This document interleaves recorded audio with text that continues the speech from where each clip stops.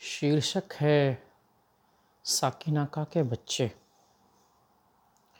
वैसे देखा जाए तो कुछ भागों में हमारा इलाका धारावी से काफ़ी अलग नहीं था। खैरानी रोड को ले लो, जहाँ पर रेसिडेंशियल और कमर्शियल में कोई ख़ास फ़र्क नहीं था।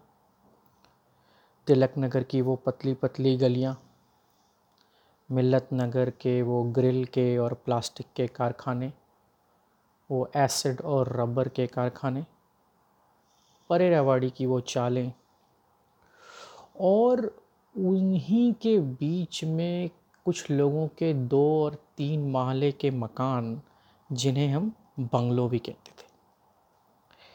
बारिश के मौसम में जब पानी भरता था तो गरीब और अमीर और सब एक हो जाते थे।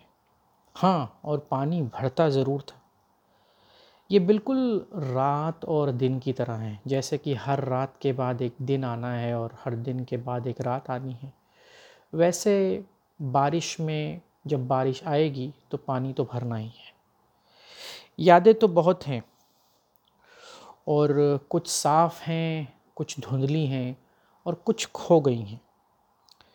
आज जब सारी दुनिया विश्व युद्ध से जूझ रही है, हम सब काफ़ी दूर हैं, अलग अलग हैं, अलग अलग शहरों में, अलग अलग देशों में, बट फिर भी हम मिले।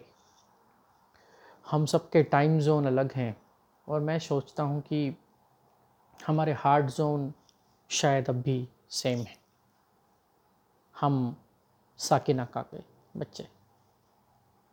थैंक यू, धन्यवाद।